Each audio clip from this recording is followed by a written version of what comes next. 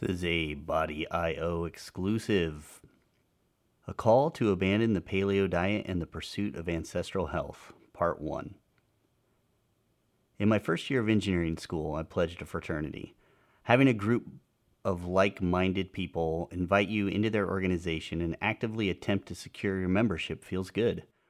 They and I seem to share the same values, principles, and goals. My priority being academic, of course, and they offered me something I never achieved in high school, a community. Luckily, in engineering school, fraternities don't haze. The brothers organized a party and we pledges performed some team building exercises through the night, which turned out to be a little more than a scavenger hunt. After that night, I proudly wore the abbreviation of our once secret society and for the first time in my life enjoyed being part of a tribe. After a few months, however, I realized the discordance between the fraternity's priorities and mine. They did value academics, but the rules and minutiae of the tribe trumped all else. The tribe came first.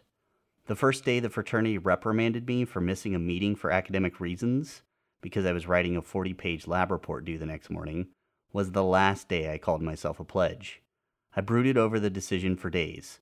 The people in the fraternity justified the difficulty I had leaving, because after I left, they kept their doors open to me, allowing me to use the house to study, attend all parties, and the greatest statement of their character, they remained my friends. Goal matching. I left the fraternity because our goals didn't match. I needed a community that would support me in my academic career and whom I would also support. The fraternity, I understand now, needed people dedicated to the institution, placing themselves and their needs second to the doctrine, procedures, and image of the group. The same ideology divides me and Paleo. Paleo wants you to adopt a certain set of rules and force a certain context onto your life. They then promise if you do so, you should get healthy and maybe perform better. This is mandated by the mismatch hypothesis. There is a discordance between our genes and our environment, therefore you must radically change your environment, i.e. become more paleo. In contrast, I only care about helping a person achieve their goal, whether it be health, performance, or even aesthetic, and normally end up improving each. I will shape my advice to match the context of their life. My only mandate is that you should be achieving your goals. To make this difference salient, if you aren't getting the results you desire, Paleo suggests you work harder at being paleo and the results will happen. In the Body IO community, if you aren't getting the results you desire, I suggest we tweak the methods, not your life, until you reach the desired goal. This is the difference between an organization being doctrine-driven, like Paleo, or goal-driven, like Body IO. Abandonment. If your goal is to be part of the Paleo community, then you don't need to read further. I understand the social need to belong to a tight-knit, supportive group. The Paleo community will help you and support you in your quest to be Paleo. But if your real goal is simplicity in achieving vibrant health or peak performance, I offer you an analysis of Paleo in this article series. I share why Paleo is unproven, whimsical, unscientific, inadequate, and has gone so far into the realm of myopic doctrine that it may be causing harm, particularly to children. The statements below represent a ubiquitous set of Paleo advice and doctrine. I share why each is fallacious. False. Humans have been in a genetic holding pattern for the last 10 to 12,000 years. I would like to believe I'm an advanced human being benefiting from evolution over the last 100,000 or even 10,000 years. Paleo believes civilized humans are a genetic throwback, that we're all Stone Agers in the fast lane of modern times. The Paleo community promotes the idea that human evolution runs at a snail's pace and has been, is, and will be forever constant. They give no justification for this stance. They simply state it as if it's common sense. Genomic evidence, however, says otherwise. Dr. John Hawks and colleagues performed a significant and detailed analysis of the changes human DNA underwent over the last 40,000 years and determined that increasing population size and density increased the speed of human evolution as much as 100-fold. In other words, what used to take 100,000 years for adequate adaptation now takes 1,000, and we'll see a specific historical instance of this later on in the series. Hawks also demonstrated that our evolution may still be accelerating. Genomic data concerning food flexibility and diversity in humans also supports this conclusion. Since large-scale agriculture began nearly 11,000 years ago, Humans, at least those with a Western European or South American descendancy, have had ample time to evolve to grains and many other paleo-scorned foods. Stopping to consider this evidence makes the conclusion of accelerating evolution more sensible in terms of Darwinian evolution than does the idea of a set universal rate. Environmental pressures, population size, and cross-regional breeding drive evolution. As populations grew, interacted more often, and had greater chances of beneficial mutations with new challenges to overcome, evolution got a boost. So the bottom line, environmental pressures have been accelerating for millennia, and they continue to this day. So does our evolution.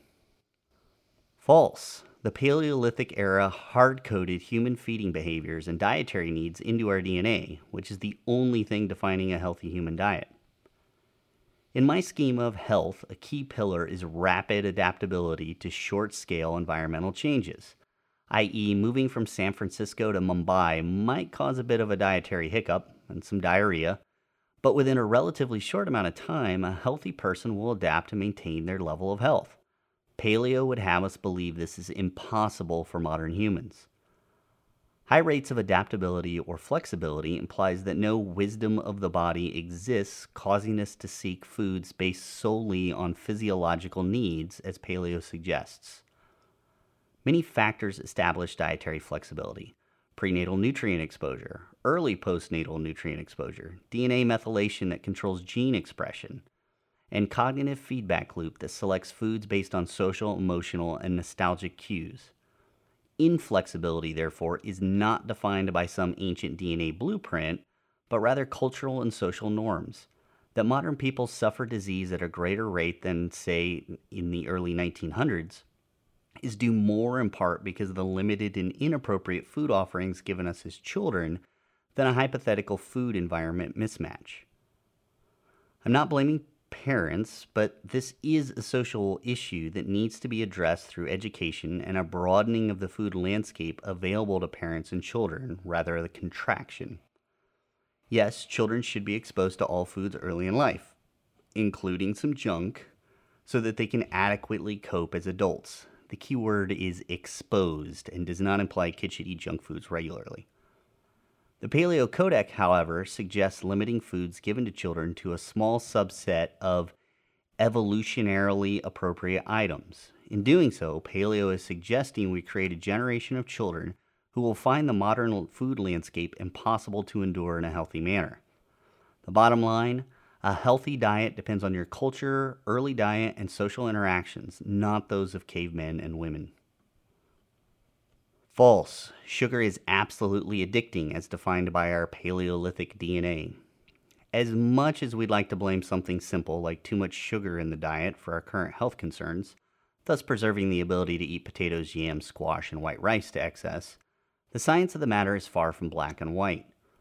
Response to sugar is, again, almost completely determined by environmental factors that can override our genes. We develop an affinity for sweet taste in utero, i.e., if your mom ate a lot of sweets during pregnancy, you're born with an enhanced craving for sweets. We further the craving by giving children more sweets after birth: fruit juice, fruit, soft breakfast cereals, and so on. Once this association is made, it is compounded by changes in sweet taste perception with further biological and environmental cues. Stress, in particular, can increase the pleasure response of sweets through hormonal imbalances of ghrelin, leptin, and the sex hormones. As we fail to control stress in our environment, the preference for sweets we developed as children leads us to seek them out, thus causing a vicious positive feedback loop. If we examine the relationship between sweet perception and the human body, we see that humans evolved a long and complex relationship with sugar, as Dr. Rocky Ainda discussed on Body IOFM episode number 35, Are Artificial Sweeteners Really Bad? To summarize, the entire digestive tract contains sweet receptors, as do pancreatic beta cells. Clearly, the human diet contained sugar for a long time, or we adapted rapidly and successfully to its inclusion in the human diet. The bottom line, sugar is not inherently addictive, but as a society, we have made it so, and we've provided free, unfettered access. False. Humans have a single Paleolithic heritage, and therefore paleo is a one-size-fits-all protocol. My genetic background spans several different cultures from Scandinavian, Germanic, Mediterranean, Persian, to Native American, and I might even have some genes from prehistoric Siberia. I am a classic American mutt. The Paleolithic populations that spawned my lineage lived in isolated environments, ones containing different foods and foods in varying abundance. They would not have crossed paths often. The question is then, which prehistoric food landscape is the appropriate one for me? Our choice of which past is most appropriate becomes muddled further when we take into account the commingling of cultures, accelerating human evolution and epigenetics. Which adaptations or maladaptations did I acquire from each lineage? Regardless of such ancient influences, how did my mother eat when she carried me in her womb? Was she stressed? And what did my parents feed me after birth? Even my recent ancestry impacts how I might need to eat. Did my grandparents or even great-grandparents ever suffer a period of prolonged starvation? Which epigenetic advantages or disadvantages did my earliest food exposure create? The answer to all of these questions bears relevance to determining my ideal diet, the breadth of foods I can consume safely, the macronutrient composition I can tolerate, and the appropriate timing of different foods. I will not find the answer by looking 100,000 years into an unknowable past. Paleo suggests that we all share a single point of evolutionary origin in the Paleolithic era. Genetic studies of gene flow show this is not the case, and we must look further into our histories to find a single dietary origin. The best unified current evidence suggests that we ate a lot of animals once we left the grasslands of Africa. A picture of the unified base human diet would be the picture of a slaughtered woolly mammoth. Each of our dietary adaptations and divergence from the all-animal diet likely happened during the Neolithic period, as is evidenced by the number of alleles that encode for the amylase enzyme, allowing us to efficiently digest starches, and the genes for lactase persistence, which is the trait that allows us to digest dairy throughout our lives.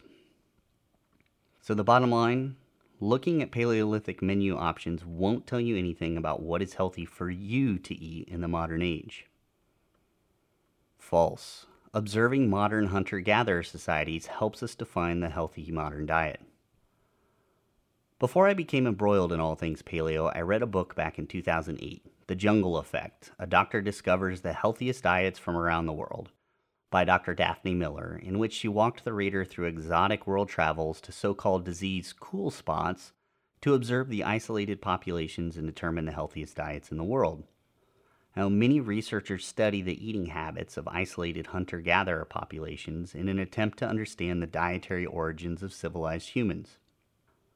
The researchers possess the same preconceived notion that Daphne Miller carried with her around the world. The modern hunter-gatherer lifestyle must mimic ancient human life and, more importantly, ancient human dietary habits. The premise for comparison fails for several reasons. First, we cannot extrapolate observations on modern hunter-gatherers' eating habits and their resulting health to dietary interventions in civilized humans and expect to get a priori the same results. Civilized humans evolved a robust capacity for dietary flexibility. Isolated hunter-gatherer tribes, despite some contact, have little genetic diversity across their population, but possess large genetic differences compared to modern humans. They could not be fit or healthy on a modern diet because they evolved on a specific non-modern diet. One population makes this point clear, the Aboriginals of Australia. When suddenly introduced to modern diets, they quickly accumulated body fat and acquired diabetes and other Western metabolic diseases. Reverting back to their ancestral diets reversed the symptoms. Their population never developed the dietary flexibility of civilized humans who benefited from accelerated evolution of dietary flexibility. Their genomes simply couldn't handle the sudden change. We should note that we cannot use populations like the Pima Indians of North America and Aboriginals of Australia as examples of how carbs make us fat either. Their quite spectacular short-term response to these changes do not stem solely from carbohydrates, but their lack of genetic dietary flexibility. Second, paleo enthusiasts cherry-pick modern hunter-gatherer populations for proof, the same behavior for which they lambast Ansel Keys. If paleo authors want to defend dietary meat, they reference the Inuits, sweet potatoes, Okinawans, two genetically diverse groups. Modern hunter-gatherer diets, from a more inclusive sampling of hunter-gatherer tribes than reviewed above, span a wide spectrum of macronutrient ratios, from 3% carbohydrate to 50% carbohydrate, and grain consumption without incident of disease. Again, the key factor is their long-term adaptation to their niche diet. Just as the Aboriginals fails to thrive on a carb-based diet, the Okinawan would likely suffer on a diet composed of all meat and animal fat. A third issue when observing modern hunter-gatherers is to ensure correct identification of the group. Things are not always as they appear. Some modern hunter-gatherer tribes turn out to be from an agricultural background. They were farmers in the nearest past, say the last 500 to 800 years, that reverted to hunting and gathering when they could no longer support themselves with farming. Observational studies not benefiting from genetic data could mistake contemporary hunter-gatherers who do not accurately represent a true pre-agrarian-based lifestyle. But what they do demonstrate is the vast flexibility of human beings. There's one final reason why paleo falters in logic and suitability when using modern hunter-gatherers as a model for human nutrition. To do so assumes we all recently evolved from a hunter-gatherer past and were thrust into an agriculturally based environment with detrimental consequences. For those of us with European backgrounds, our closest Neolithic ancestors, those more closely defining our adaptive food behavior, were not hunter-gatherers. Although mitochondrial DNA evidence suggests that hunter-gatherer populations did expand to cover the European landscape after the last ice age, which was about 25,000 years ago, the genetic evidence reveals that early farmers invaded these areas and dominated. This also happened in Japan. Today, our genome contains little, if any, residue of Paleolithic hunter-gatherers. We thrived for thousands of years precisely because we are adapted to agriculture. The hunter-gatherers either dwindled in number into oblivion, or Neolithic farmers partially incorporated them into their society, where the last of their hunter-gatherer genes and the last of their dietary limitations faded from existence. The majority of humans in the first world evolved from farmers highly adapted to agriculture, not poorly adapted hunter-gatherers. Bottom line, we evolved from Neolithic humans well adapted to agriculture and possess a diverse modern genome, one highly selected for dietary flexibility. Therefore, observations of isolated, genetically divergent hunter-gatherers cannot inform recommendations for a healthy diet. To be continued.